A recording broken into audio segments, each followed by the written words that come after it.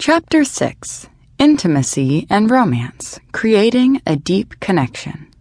To love is to receive a glimpse of heaven. Karen Sunday.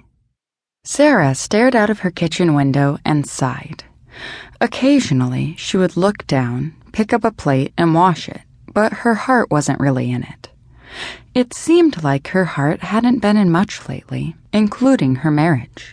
Things hadn't been good for a long time, but now that the kids were getting older, she had hoped that she and John could spend some time together and get to know each other again. When they were younger, they talked about the time when the kids were grown and they could travel together. They spoke of the places they wanted to go and things they wanted to do. It was a dream they shared. She still loved John deeply, but their marriage was more robotic than anything, and she wanted to change that.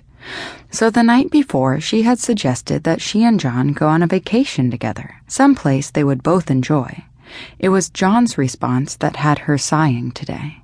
"I don't need to get away. I travel for work all the time, and you know that. If anything, all I want to do is stay at home and get out on the golf course for a few days with my friends, which I never get to see.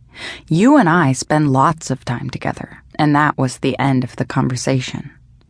Sure, they spent lots of time together, watching TV silently when he was home from his work trips, but they never spoke about anything important. He didn't even know that she wanted to go back to school to become a chef.